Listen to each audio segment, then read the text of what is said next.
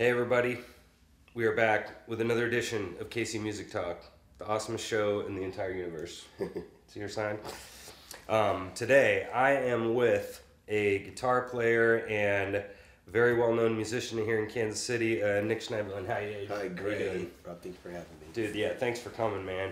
So I met you at your open jam at the Eclipse a long Yes. time ago, Yeah, when I back first in- got into town. Back in Raytown. Yeah. That was a really fun time, man. And I was always really impressed. Even the other day when I saw you up at Coyote Bill's jam, Yeah. and I was just watching how ridiculously comfortable you were up on stage, just shredding it up. You know, I mean, I was just yeah. really impressed by that. Thank you, Rob. Thank you very much. Yeah.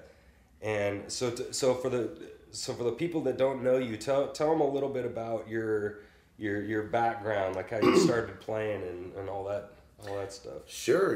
Music, it's been in my family for generations, and it's been I like to think that the music's kind of moved through our family, and through us as individuals, and it does that in other families too, in many other families, and it's not uncommon to see musicians who come from a rich heritage of that, and there's also musicians that just kind of pop up in a family where there's no musicians, and it's like, oh, there's that guy, he's really good at his instrument, but he maybe never didn't necessarily do that. But I come from a long line of string players, and that's where my that's where my roots come from. And my father played guitar and sang and wrote songs and led bands, and my mother sang with him and in her own bands too, and she was always a singer. But it continues on. My great grandmother was a guitarist too, and my great grandfather played mandolin, and they had a string band in Kansas City called the Silver String Sextet, and they had a radio show. This is like in the early 20s. Oh wow! It was like the back then. But yeah, no, my father played, and my mom's mother, her name's Evelyn Skinner, and she sang with Count Basie. Oh wow! Back in the 40s and 50s. I didn't know that. Yeah. Yeah, and cool. she had her own band too. Back then, for a woman like that to have her own band, she had that in Kansas City. Playing 18th and Vine area. But it goes back farther than that. We have a family named Satulovic, and there's some violin players from Croatia. Yeah, that's right. No, I'm just yeah, that's right. Well, it's true. It's true. And it's continuing forward. My daughter, you don't know this, but I have two daughters, and they both sing. And I have a 10-year-old daughter and a 4-year-old. But my 10-year-old plays violin. Mm-hmm. She's been playing for about 8 months, and she's actually doing very well with it. That's cool. But I have a piano tuned in the living room, and they're allowed to play on that when nobody's sleeping. But there are only two rules: if anybody's sleeping, can't play, and only hands on the piano, no toys, no banging on. But yeah, so we come from a long line of that, and I was about 8 years old, and my dad was playing, and I was still in the ether of childhood, so kind of coming around, so to speak, and I showed interest in my dad's guitar, and I started, and then I got a small acoustic when I was about 8, and played with that for a few years, and then had moved into the electric guitar around 11 or 12, and then stuck with it the whole time. I got through the rough period of getting your hands together, and but then I also got to study, and I started. I had bands. I'd cover bands. We had a Rush cover band when I was like 13, and I was just trying to. A Rush cover band at 13? Yeah, trying. Yeah, no, I was very lucky and fortunate to have some cats to play with. Yeah, but wow. but so that was going on. This rock thing was happening. But then my dad was a blues player. He really got into that when I was about 10. And so he was getting really solid in the blues, and so I started playing blues when I was about 12 or 13, and then in high school my job was playing with my dad, one or two nights during the school week, and then on the weekends. Yeah. Oh wow. So you played quite a bit in high school then, like out. Yeah, but I also Yeah. and I also went to Paseo Academy of Fine and Performing Arts. It's a magnet school in the Kansas City school district, and I got to study 4 hours of music and arts, and then 4 hours of academics every day. You know, so I studied classical and learned how to sight read. I still do. Yeah, So that's I cool, read man. charts, and I got a really good education. I would it would. To have gone on to college from there would have been for music would have been a good move, but I just got out and started playing. Yeah. And but yeah, no. But I played clarinet too, and Oh, really? Yeah. I don't really much anymore, but I have a saxophone that Yeah. that I belt on, and of course I sing too, and pursue that as well. And I've now I'm recording albums. I've played. I've toured and I've played in probably 20 countries, and I've made a good living for a long time playing music, and I'm really fortunate and very lucky. That's to do cool, that. man. So a couple of things you said there that was cool. So tell me, like, can you think, like, what's not just like sight reading, but what like musical things did you learn from that academy that you take with you into your Everything. Yeah. Ear training, interval training. Of course, like we said, sight reading. Working with a large orchestra. And then working in a small ensemble, and working in a solo situation too. Yeah. So, it's you learn how that all works, and and it was really helpful, and it's just it's added to my trade. Oh, yeah. I learned, very early on. So it's cool, but yeah, like I was just around music. It was like music all day, Oh, music, sure. music Yeah. at night, music all day. Yeah. And if I wasn't playing, I was going to jams, and I was being a part of a scene and all Yeah. that. And Yeah, you're deep in it. Yeah, As I yeah. call it, deep in. That I'm always curious about that because one of the reasons that I made this show is again I I'll be perfectly honest with everybody. I have an agenda to put out there. There's some topics that I want to discuss. And Absolutely. one was the idea of kind of etiquette in general in regards to like your ear. And so what I'm meaning by that is little stuff that I think I picked up after just playing years of orchestra. And one of the idea was just like adjusting to the music, like dynamically was one big Yes. thing that I think that is not self-evident. And we see it all the time out at the jams, where there's Absolutely. people that don't understand how to pull back with everybody, push it. People are really good at pushing with everybody, like that's Yeah. easy, but the pulling back and that's why I kind of asked that to bait you a little bit and talk. Because you can tell the people that have some sort of training and then they come to a rock band, and a perfect example is Rush. Rush Yeah. are generally fairly trained musicians, and if they're not, they think like trained musicians. With playing extremely complicated music or having dynamics or touch or whatever. Like, what do you think about that quality in general as a musician? Well, I firmly agree. And I'm really lucky because playing blues, and not just playing a blues song, but playing blues well, relies on dynamics. It's a huge. It's a bring it up and pop it down. Or start a song out quiet, and leave it there. Yeah. And knowing how to adjust your tone accordingly as well. And cleaning things up and getting things real nice and clean for a couple songs, and then getting dirty later. Right. And I've always just, I just look at dynamics and as I understand loud and soft, fast and slow, but these are a commonality that go across many major and minor. There's always a duality going on between two things, and there's masculine, feminine, sharp and round, and treble and bass, Right, all these, so they're all, you have to treat each one, with the same amount of respect and also, and give the attention to whatever, is fitting, and that's, finding even like, percussion too, and other juxtapositions there, and differences is like, erratic, straight and swung, Yeah. and and understanding and rhythms, very polyrhythmic versus very simple Yeah. rhythms, swung and straight in blues, you can put the two together and you can overlap them, and it happens all the time. And it's just that it's called creating tension, but you can't create tension if you're loud all the time. If you're loud all the time, then it just stays, on 10 and it stays there. Yep. But if you, keep it down at 2 for a while and then go to 10, it's so much more effective. Oh yeah, definitely. And you, yeah, I mean, it's just really effective when you do that. And I tell my students a lot that about dynamics is you gave me a 4 and went to a 7. That's great, but what would happen if you gave me a 2 and went to an 8? I mean, really spread that out. Really spread it out, or drop down to a 2 and still gave me a 7. The 7 doesn't feel the same. Yeah, it doesn't feel the same. It feels like this monstrous thing, but you really didn't get any louder. Yeah, you just went, you just dropped it. Yeah.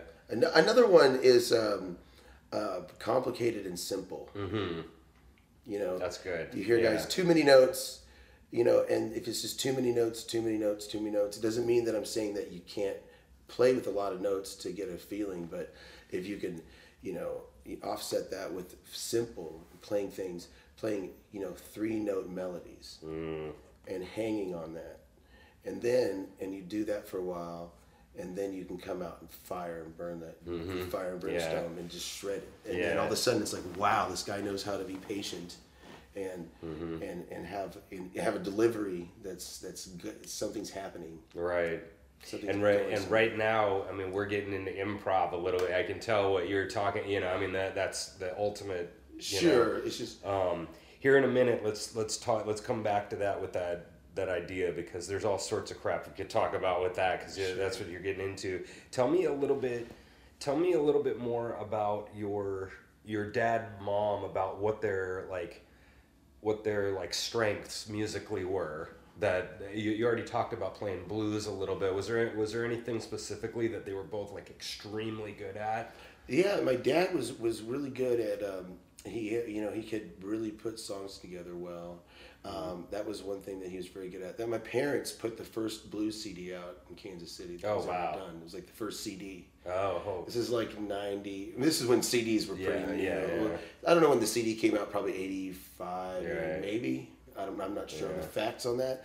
But yeah, they put a CD out. Everybody else was putting out tapes. Yeah, right. But he put together great tunes. They still sound great, and the record still sounds great. So that was one of his strengths, and his writing was really strong, and his playing was good too. I mean, and he was he played more with feel than he did with flair. And was very, very good at it. And he played a Firebird, which a Gibson Firebird, and so the treble pickup is bright, and he would use every bit of that brightness. Some guys could get a muddy tone and they just get through it, but he'd snap these bright strings and play. In the box, and then sometimes high and outside is what I call it. That's how I would call it. So you had a very distinct style there, tone-wise. Yeah. Absolutely. Yeah, that's cool, man. That was my dad. My mom just has a beautiful singing voice. My sister got a lot of her stuff from her mom, from our mom, and that's. Yeah, I played. Speaking of your sister, when we were up at Eclipse, I think it was the very first night I was there, and she called. Or no, somebody else called Stormy Monday, and I think I'd heard the song before, because I didn't really know anything about blues. Sure. I played since I was 3. I played long enough. Yeah. But a lot of those tunes I'd never. I think I'd heard Stormy Monday from Allman Brothers. The absolutely. Fillmore. I'd heard that song before, but so they got up there and. She was up there on stage, and she's like, okay, and so she gets up there, and she just destroys it, I mean, it was awesome, Yeah. And then I got off stage, and I was like, yeah, man. I was talking to somebody else. I'm like, yeah, that went good, and they were like, yeah, because she could sing it. Yeah. I mean, they were like, don't, I didn't call it, but they're like, yeah, don't call that tune when somebody can't really. That's just a song you need to sing well. Yeah. And that was just cool that she She didn't save the day, but but it was a type of thing where she got up there and did her thing, and it always sounds awesome, Yeah, that's a cool tune. It's got a cool chord change to it. It does, yeah. That's the kind of stuff I like. I like stuff with a couple extras. Oh, absolutely. What so and you talked about a little bit about like there was just because our family wasn't that extreme, but my grandpa's in like Nebraska Country Music Hall of Fame. Maybe Oh, it's beautiful. yeah, I mean Okay, he's played yeah. for 65 years or That's something. kick butt, man. And then my mom played in their family band. It sounds similar to you guys, just being in the family. And but so you were talking about did you feel like you were forced to play? Never. Yeah. No, Yeah. that was the thing, you know, and that was, you know, that goes back to my daughter too. She was, you know, we were, you know, there was a leaning for her to play music from from my ex-wife, and she did, but she wasn't really a musician, so she didn't understand it. So she said, well, your parents play, you know, your dad plays, so you're going to play. So she started her taking classical piano instruction at the UMKC, and it was a chore. Yeah. You know, yeah. she had a great teacher. She was really nice. She was a wonderful, wonderful classical pianist. But you know, to be honest, the lessons were expensive. It took us a half hour to get down there. It took us the lesson and then a half hour to get home. All she wanted to do was relax. So that's like one approach. You know, and it was just a chore to take her every week. You know, and you know, and getting her to practice at home. So instead, I got a piano. And I keep it tuned, and I keep it running very well. Yeah. And it's open; it just sits there. You're right. And they go over to it when they want, and she Yeah. goes over and picks out melodies and songs, and then she, you know, so it's just I think that's all you do. You don't make them play it; you just lay it out, and you surround them with them, like here, you know. Yeah. You got piano laying around. You say, "This is the on button. Here's the headphones. Play whenever you want." Like we said, no toys on the piano. You know, or you know, be careful. Here's a guitar. Don't take it apart. Yeah, and that's always crazy because I mean this is a real kind of almost a political topic in our country about do you make them or do you let them find it themselves? And for me, I was basically made. I was too young to even care. 3, but it turned out awesome because I liked it. So it's really hard to give that balance of if they're gonna like it or not. You kind of got to just try it, but there's a lot of validity to what you just said about because you can force a kid even at your young age or her you can force them and you can kind of go drill sergeant on them a little bit, but you can't make them like it. No. You can make them be good. It happens all the time, these 6-year-old Asian kids and they're playing like book 6 of Suzuki already, at 6 years old, and so you could like make them do it, but you can't make them love it. No, it's a labor of love. I think any instrument, when you take on a principal instrument, it's a labor of love, and you really have to want it. Yeah. I saw so many kids that just every week they wouldn't do their homework, they didn't want it, they didn't want to practice, and then there's other kids that just can't get enough of it. Yeah. So it's got to be, and the labor of love has to come from you. So yeah, that's cool, man. So about that, talk a little bit about Trampled Underfoot with you guys playing together. Yeah, no, that's what everybody, a lot of people know you guys from. Sure, it was a very special, unique band. It was, it was me and my brother Chris and my sister Danielle, and. I was when I graduated from Paseo. I graduated at 17, and just because of my age, where my birthday falls in and everything. So I stayed around town for the summer after that, and then I moved to Philadelphia, New York, and I lived up there for about 9 years. And about 7 years in, I had a successful band out there and toured the country out of Philadelphia, and got to have some amazing opportunities out there. That's how I spent my 20s. And then when I was about 25, after being out there for about 7 years, then I was on the phone with my brother and sister one night, and I had a key member of my band that had chose to go the corporate route and start a family, and he's doing very well, which is great. But it kind of felt like the band had changed, and I was kind of just ready to kind of move on into something new. And it just so happens my brother and sister called me, and they said, hey, let's play together. And Danielle, she hadn't really played bass, but she played guitar, and Chris was already playing drums, and so we were like, well, let's do this. If we're gonna do it, let's do it. And Danielle's like, well, I want to get a bass and learn, and I was like, okay, well, that's, you don't just jump in, but she did. she jumped in, and within a year she was already gigging on bass, Yeah. and just took right to the bass guitar. So, so I hadn't moved. I hadn't moved home yet. And then I said to them, I said, well, I said I'm set up out here. I've got shows, and I've got a place, and I got I got a house. I'm renting a house, and I've got it all set up. You guys why don't you move up here instead, and we'll stay here for a year or two. And then we can move back to Kansas City if everything works out, So they moved up and lived with me, and that's where the band started. Oh wow, yeah. See, I didn't know that. Yeah. So and then we were touring back and forth between Kansas City and Philadelphia, playing stops along the way. Yeah. And it was our little trail that we were running. That's cool. Yeah. And so we come home and play a ton of shows. We go back there and play a bunch of shows, and we just kind of kept going back and forth. And then eventually it was just like, let's move home. Yeah. Daniel and Chris were missing Kansas City, and I was too, and it felt appropriate for me to come back home, after doing that for so long, with my family to play in a band that ended up being really successful, we toured around so we moved back to Kansas City, and we were playing 6 nights a week, just playing everywhere. We have, just making our $100 a night, all over town, and then we started touring around the Midwest, and we built up quite a little following for for a family band, and then in 2008 we went down to Memphis and competed in the IBC, and we won. That was my next question. Yeah. So how was that? Just getting to do that experience. That was neat. Because my parents played together. They had a band, and they competed, and they never got out of camp. They never got to they might make it to the finals. Right. They did it like 3 or 4 times. They might make it to the finals, but that was about it. So we made it to the finals, and they sent us down to Memphis, and then we had worked hard to hone our set and follow the rules and keep everything the way it was. Danielle had competed in it too. I think she had made the finals 1 year before we even were talking about having a band together. Oh, okay. Yeah, I didn't know that either. Yeah.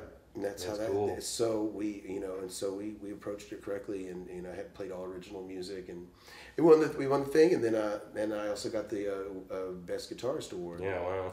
So and that was kind of under your breath right there. We won. Yeah. No, it was really awesome. Yeah, it was really that's awesome. Cool. Yeah. So this is one question that I didn't even think to ask you, but I've had this theory about Kansas City musicians in general. And to me, what I mean by when I say like a studio guy, because there's obviously like Nashville studio guys that are ridiculous, they're killer players. Yes. But I think what I'm talking about when I talk about like Kansas City has basically all studio guys. What I mean is like kind of a lower level of that, of everybody, pretty much the entire scene can get up there at a jam and go, okay, shuffle in A, all right, here we go. They can pretty much handle those funk shuffle slows in whatever key you want. Yeah. And then right now, and they're just, and that's kind of what our entire scene is like. They're pretty much all these studio guys that they can sort of handle any blues you're throwing at them. Yeah. But in my opinion, in this town, I think we've got about 94% studio guys, and then 6% actual acts. Sure. That's my opinion, and I think there's like literally like 5 real acts in this town, and then 96% bands. And I've said this before on the show that there's a whole bunch of like 4 random 50-year-old guys playing blues. Yeah, right. 4 random 30-year-old guys playing rock. And these 50-year-old guys, they're great. They've been playing 35 years. They can play any rock you want or any, but they're 4 random guys, Sure. Now, when you get like Samantha up there, she's like an act, right? Mm-hmm. This, good-looking chick. She plays the crap out of her guitar. Like everybody comes to see her, and she's on that act kind of realm. Like sure. I talk about like the idea of J-Lo and then her backing band. It's like sure. Nobody cares about these guys and they need J-Lo because nobody would come, but then she'll sit there for 6 months in the studio until it's perfect, and she kind of can't do anything either without all these like Good kind of point. badasses behind her, to make her look good, so Absolutely. so that it's kind of the symbiotic relationship. But I would argue that your guys' thing that you had was one of those acts in town, kind of this Absolutely. family band. You had Danielle up there singing really good. You had you shredding on guitar. I mean, you guys had like an act. Do you think that's fair? A fair assessment? Definitely. For Kansas City too. I think Kansas City's also got a rich jazz history too. Mm-hmm. I mean, we got Bobby Watson. And he's definitely like an act. He's an act, kind yeah. of guy. Lonnie would be an example. Lonnie McFadden, if Lonnie you know him, McFadden, he is I a do. star. I mean, he's the front man. Yeah, absolutely. But we've had Pat Metheny's from Kansas City. Yeah. There's not too many, but there's a lot. There's some really good guys that were from here. But I see that a lot. Acts. There's but there will be more. There will be more acts from Kansas. But there's definitely. I like Kansas City's blues edge because I always kind of describe Kansas City's blues players. I mean, there was some of the old dudes playing blues when I was a kid. I was really fortunate to get to play with them. Kansas City's got a swing. It's got a swing to it, and it's got, it's definitely got it's not Delta blues. Right. It's definitely it's more jazz. It's more uptown. It's really hip. So I think that is a great attribute to have. Being a part of a big band, like a very successful band. Right. There's some guys, but yeah, as far as acts go, there hasn't been too many from Kansas City. See, I bet, and I'm just guessing because I haven't really been down there, but I would guess that Nashville wouldn't be quite like that. I would bet there would be a lot of like front men trying to make it on the street down there in Nashville. Oh yeah, I mean, there's piles of them. And I'm meaning like the percentage wise of musicians, because I mean it really seems to me, and I don't know if I'm wrong about this, but it's like 94-6 here. Yeah, right. I mean that's what it feels like to me, and I bet Nashville or maybe New York isn't like that. It's a different percentage of the people that are like actual true frontmen. Exactly. And then all the see me, I'm on the studio, I'm not a true front man, I'm the person you hire in your country band for the wicked fiddler or whatever you call it, that's my role that I fit best in, For sure. And Samantha, her best role is to be the front person and have go behind her, or badasses like him, to back her. And, sure, exactly. And I just thought that was really cool that you guys had your thing going with your band, because it really was it felt more like a show, in the sense of you guys having the family thing, plus you guys are really good musicians. So sure, But I mean, it's like, can that front person actually match the talent of the artist that they're playing with? Yeah. Can they? I know, and that's always the trick, And that's one thing that what a front person should do is they always want to get, well, not better, but you've got to put at least your quality up behind you, or else it's just, it's bad. So let's move on. So you talked about the idea of improvising, and I love your idea of this opposites thing you were talking about earlier. Yeah, that's the way I see it. Talk about that some more. Yeah. Well, speaking, so you got like, we were talking about, when you think about, the different shapes of sound, and different qualities of licks and lines and stuff, and you're mixing major and minor pentatonic scales against each other. And I always describe it as like, you're in blues, your dominant seventh arpeggio is like your skeletal structure, and or whatever chord you're on, and then you move over that with minor pentatonic for a blues, heavy blues, like happy and sad, we'll say. Right. And so the sad is the minor blues pentatonic scale, and so and then you have the major pentatonic scale, which is the happy, and so you can phrase things in with the arpeggio and accent them whichever way you want to go at that point, that moment in time. That's kind of how I see it. As far as improvisation too, knowing your fretboard really well, and knowing all of the different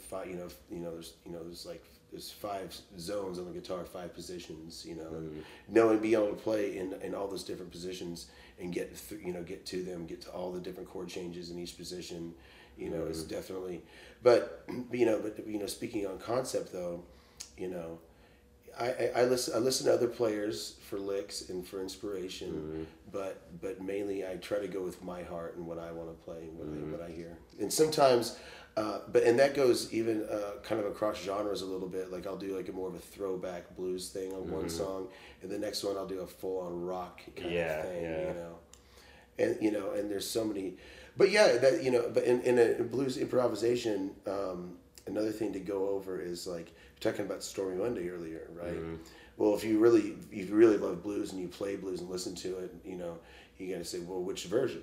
Yeah. Are you talking Allman Brothers? They're all great. Right. They're all killer version. Lou Rawls has a great version of Stormy Monday, and it's a swing. They call it Stormy Monday. Right. Tuesdays and Tuesdays. But and then there's Allman Brothers, the straight ballad, sort of. And then Bobby Blue Bland. I think Allman Brothers are getting more closer to Bobby Blue Bland. But Bobby Blue Bland's style is completely different. The chords are the same, but the way the band approaches it's a little different. Yeah. But and of course there's different. But you can play one. You can play Stormy Monday, and pull things from each one of those 3 versions. Yeah.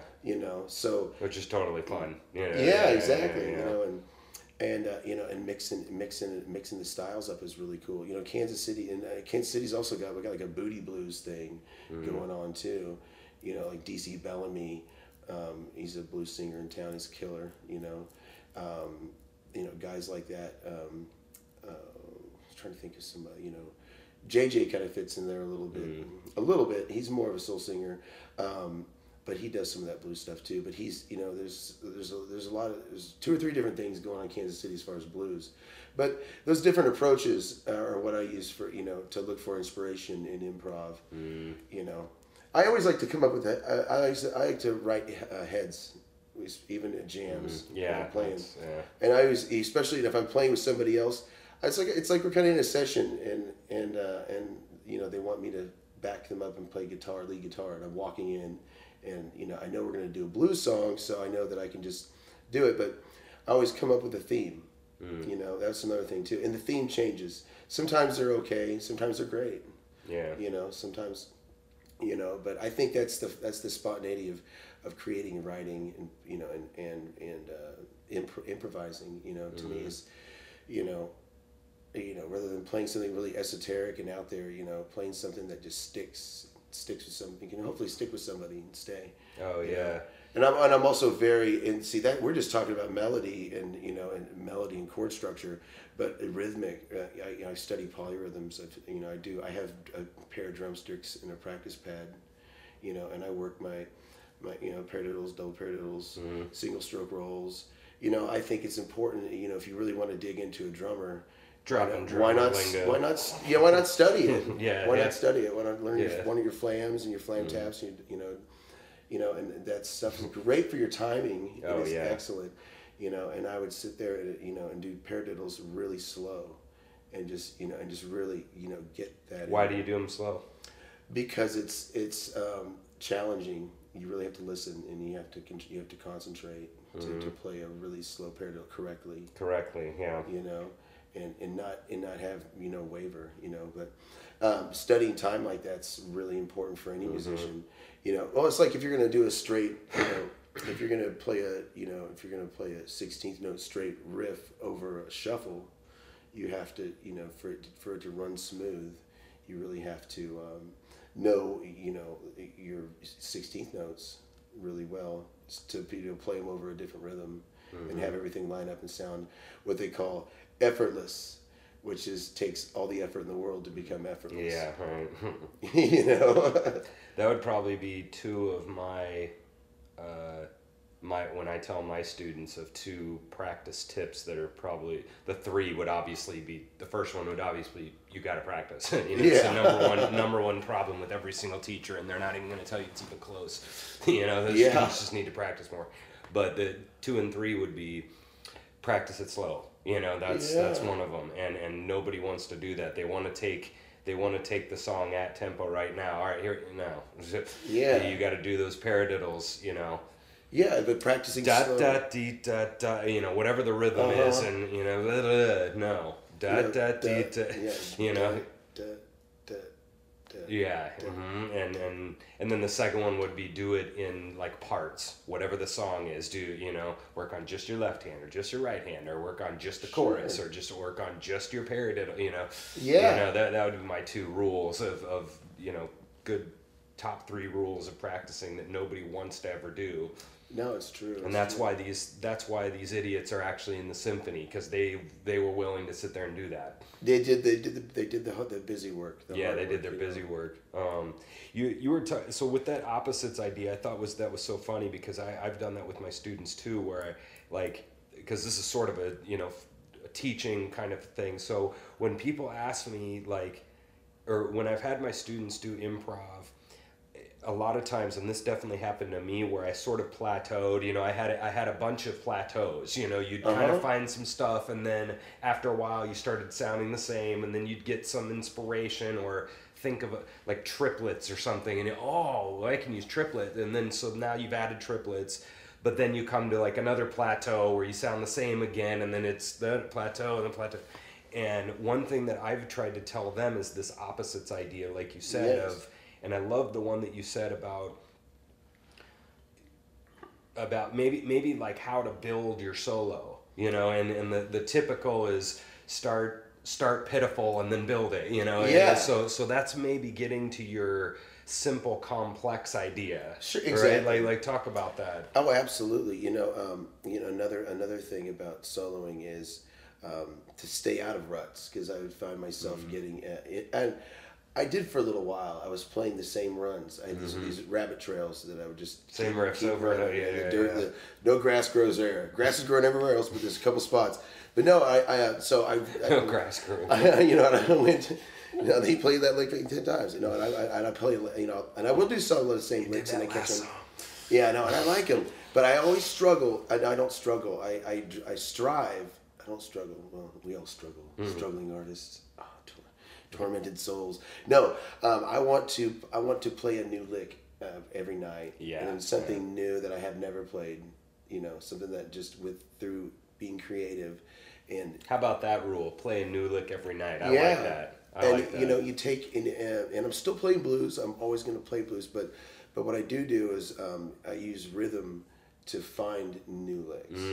Talk about that. That's awesome.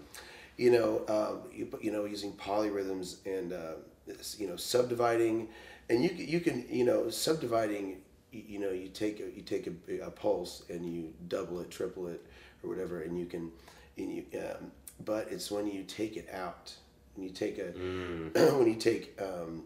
when you take a pulse and you cut it in half, and then you cut it in third. Yeah. And you play, bop bop bop bop bop bop bop bop bop bop bop, and then then bop bop bop, and then that when you stretch that out. But we're not playing just one note every 3 beats. It's actually, those are accents to all this other stuff. Yep. That you can so you hit the high, so you hit your high note every one of those pulses. Yeah. Or or you can take I'll take and I'm just doing this with blues riffs, playing straight, when it's over a shuffle and making it sound right. Or I always like messing with good drummers. Oh, sure. And just trying to get them to follow me, or I'll start following them, like some of their fills and stuff. Well, your brother, he probably deserves to be messed with a little Yeah, bit. right. My brother's a turd. We used to do it all the we mess with each other all the time. Yeah, exactly. It's fun. Take that, Or just trying to find simple things. I'm sure he gives it right back, doesn't he? Oh, he is. The audience, man. That's. Yeah. But I don't want to get too far over their head. Yeah. I think that's because you can't go too far out, or else the song just totally falls apart. It gets kind of sterile and just weird. Yeah. And like another one that I thought of, and you just sort of mentioned it, is, and jazz guys are king at this, where they will literally take it out of time. They'll be playing and they'll be riffing on And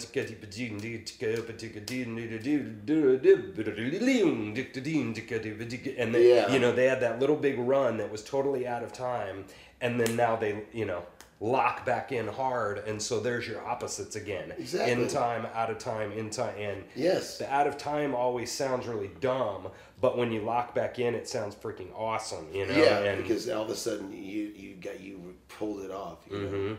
And like you said about the rhythm, I love that idea of when you can't think of something, screw with your rhythm.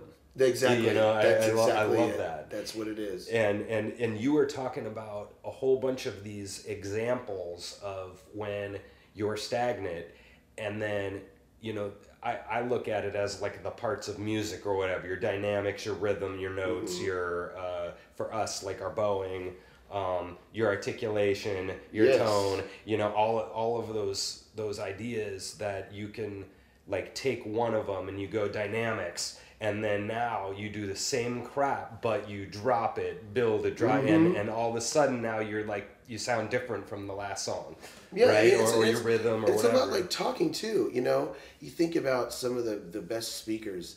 I mean, but before I say this, I'll say that, you know, a rest in music is a note. You know, it's there. It means something. It's worth something. And when you see somebody talking and they're giving a speech, and they're just fucking, and they're just rambling and da da da da da da da da da da da. It gets, you kind of tune it out. Yep. But when you really give space where it's needed the most, like Shatner, you know. and there's that's your opposites again. Space, no space. Yeah. Yeah, so exactly. Like, That's I think that's absolutely awesome. I wish, or that's, to me, that's like one way to do it, but I think it's a pretty awesome way to conceptualize it if you're stagnant. It's a simple way of looking at it that you can really, and I think any player can get something from that, whether you're a drummer or experienced player, new player. You know, there's people, the guys that get, you know, we all do this a lot, and you can get burnt out. You know, you got to find ways. It's just a real simple way to think about it, I think. That you can, so that's great, man. Yeah, that's cool. So we got about a couple more here. So do you have any other like pieces of advice for younger giggers, maybe the 20-ish, 20 to 30-ish year olds that really want to do this stuff? Yeah. Like maybe even non-musical. You know, we talked a lot about music stuff. Do you have any kind of general answer? If play what you really want to play, and go after it. Listen to, for musicians, I would say listen to as many different styles of music as you can, and learn how to appreciate, a great mandolin player in a bluegrass band, in a wonderful violin player, and it's guitar players, drummers. One of my favorite musicians are drummers. Some of my favorite musicians are drummers, and learn about them. And I like those front people we're talking about, acts. Find all those guys that Howlin' Wolf. You learn to appreciate him as much as you appreciate Ricky Skaggs. And listen to Jeff Beck. And of course throw on some Jimi Hendrix now and again, and listen to the B-sides you don't ever hear. And just listen to these people. The freedom that they have when they play, and their uniqueness and their unique qualities, and try to find your own unique quality, and work hard on it.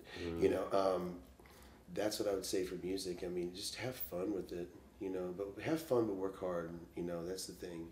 If you're good at doing that, then, you can find your own voice. Oh yeah. I love that. I love that balance. We deal with that constantly in classical. Because they can get very drill sergeant-y in classical, and there's a purpose for that, because you can get insanely good, but you can get burned out and you forget the fun. And then there's other blues guys that they learn their their 5 keys and their 3 styles, and then that's it. Yeah, and then they stop practicing for the next 50 years, for them it's all fun, and there's no work, and they never get any better. No, don't forget. And if you practice, but don't forget to play. Don't forget to play out. Go to jams and just cut your teeth on stage. I think a lot of people, you know, it's an interesting thing. Not everybody's really always just the most extroverted person, you know.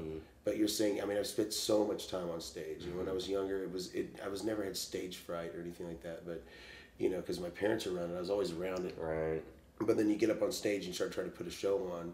You know, you got to find that extroverted side of yourself, and you know, and that just comes from doing it. And you know, just like, you know, if I was on a crime scene, you know, like a horrible crime scene, Right. or in an operating, get used to it. or Yeah, if I was in an operating room, I would Yeah. be just freaked out. Right. You know, Yeah, but right. but on stage though, you know, so, you know, I think that's what a lot of younger folks can need to work on too. Is just being on stage, being comfortable.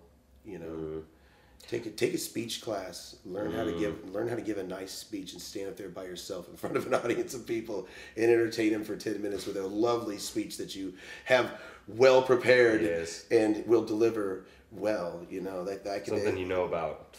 something Topic you know about. Yeah, exactly. I like that because there's a ton of people that they love coming to listen to all of us play, and then they're like, well, why don't you get it? Oh, no. You know, and then you can see there, I ain't getting up there. No. And then, but I guarantee you there's a ton of, like when I ran my band, I was much more worried about the talking to the audience part than the playing or the singing. But don't we all want know? to be up there though and do that? We want to be up there and play.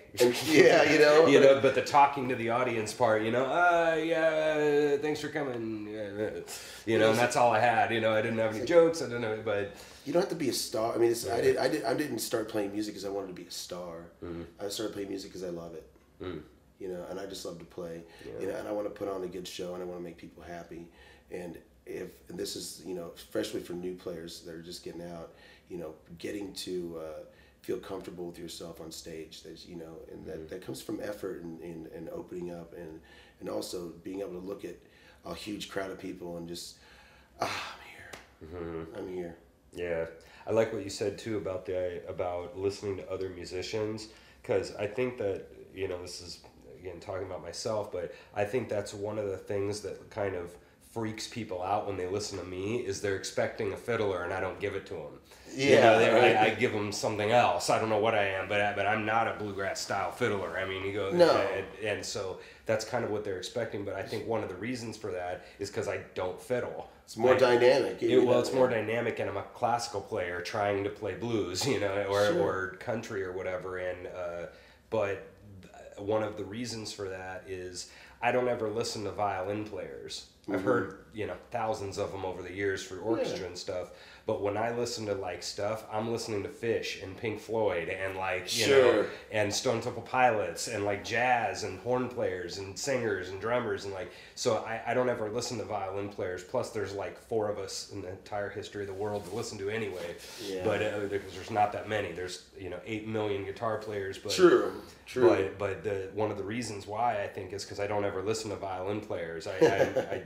I don't know what I play like, but I don't play like a violin player. Man, you know? one of my There's favorites value in that, huh? One of my favorites is Stefan Grappelli. I mean, Yeah. of course we love him, but if you ever getting stagnant, just take your instrument, put a little Stefan Grappelli and Django Reinhardt, and if you play violin or guitar, put this on and just learn a couple licks. Yeah. Grab what you can. Yeah. And because He's the king. Yeah, you know, yeah, killing yeah, it. yeah. Just grab a couple because they have. And I watch, you know, you watch people and you watch styles and, you know, the difference between, you know, different players, but you know, those guys create a style. And that's when I first kind of came up with this. I noticed that about them. Because they have a huge body of work.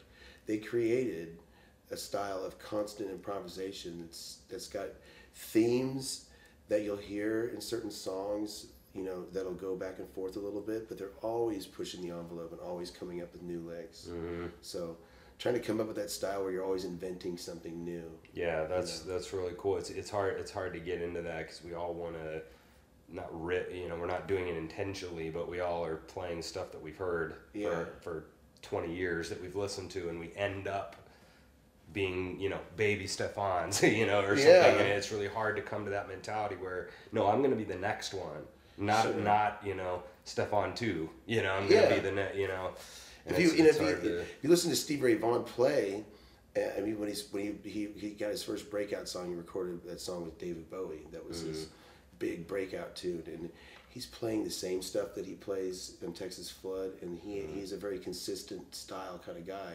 Doesn't really get too outside of his own box, but he was very good at it. Oh, yeah. You know? But and those, there's a certain art to that too. But I like to think, just listen to all different kinds of players and try to just pick up licks. I pick up licks off of fiddle players. Or, I pick up licks off of all kinds of African music. I listen to. I've opened my mind up for so long now. That's great, man. And Stevie, last thing I'll say about that is Stevie, it always cracks me up, and him and Santana always remind me of each other in the sense that there's, and Santana, I'll take him as an example. There's a million better guitar players in the world, but he made a genre. Like Latin rock. Nobody ever done that before. You hear him play, you know it's him. Yeah, and Stevie would kind of be the same way, where he has this Texas blues thing going on, and even though there's other players that are really good, he was so unique that there's some major league validity to that, about the uniqueness of what he bring rather than his technique, being the Well, his overall too was he was paying tribute to Albert King, which is funny, and my favorite. There's the three kings. There's B.B. King, Freddie King, and Albert King, and each one's completely different. And each one of them I love the most. But I really started with B.B. King because I used to get to go see him, in Kansas City whenever he came through, and I didn't ever see Albert King. I think he passed away, and Freddie did too. But coming into those three different guys, Albert King is a monster. So that's why I think Stevie Ray Vaughan went to him because if you listen to Albert King play and then you listen to Stevie Ray Vaughan, you're like, oh my Lord, this is where he got his whole thing. Right. Yeah. But he even did a record with him, and he's just paying tribute to this guy in the honest and kindest way. And it was such a beautiful thing to see a guy devote his entire playing style to one guitar player. And having a great career out of it, and making some great records, and recordings, That's cool, man. But if you want to be the next Stevie Ray Vaughan, then you have to find your unique quality and learn how to make it shine. That's how you do. You don't learn all of his songs and play like him and buy his guitars and wear his hats. You don't do all that. You find your own style and something that really sets people off like that. Yeah. Last question for you. Do you have a kind of, you kind of already talked about IBC being kind of a crazy moment, but can you think of kind of a crazy gig that you've had that you'll never forget, or a funny one, or a terrible one? There's been a ton of them. There's been a ton. There's one, I was just thinking about that when you were telling, we were talking about this. I was getting to play, I got to play at the North Pole up in Svalbard in a town called Longyearbyen. And it's called the Dark Season Festival, and what it is it's so far north that the sun, they have the midnight sun in the summer, and then in the winter it just goes away for 3 months, and they have a thing called Dark Season Festival, and it's the last 3 days of sunlight. So the third to last day there's sun for 45 minutes, but it's kind of like, but it's not necessarily all like that. It's like a long dawn. Yeah, and then 45 minutes of actual sun, and then a long sunset. Yeah, wow. And then that just gets even, shorter the next day, and then the next day, it's like hardly up at all. And then we were leaving, and we stayed actually a day and a half later, and it was completely night.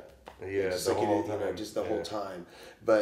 And I was standing there with my buddy John Richardson. He's a really killer guitar player from Texas, and we were hanging out waiting for a shuttle to go down to the festival, and it was really clear out, and we could see the Northern Lights, and they were green, and that's something else, isn't it? I just saw him, and I was like, John, I was like, look at that, and he goes, what? He goes, oh man, that's neat.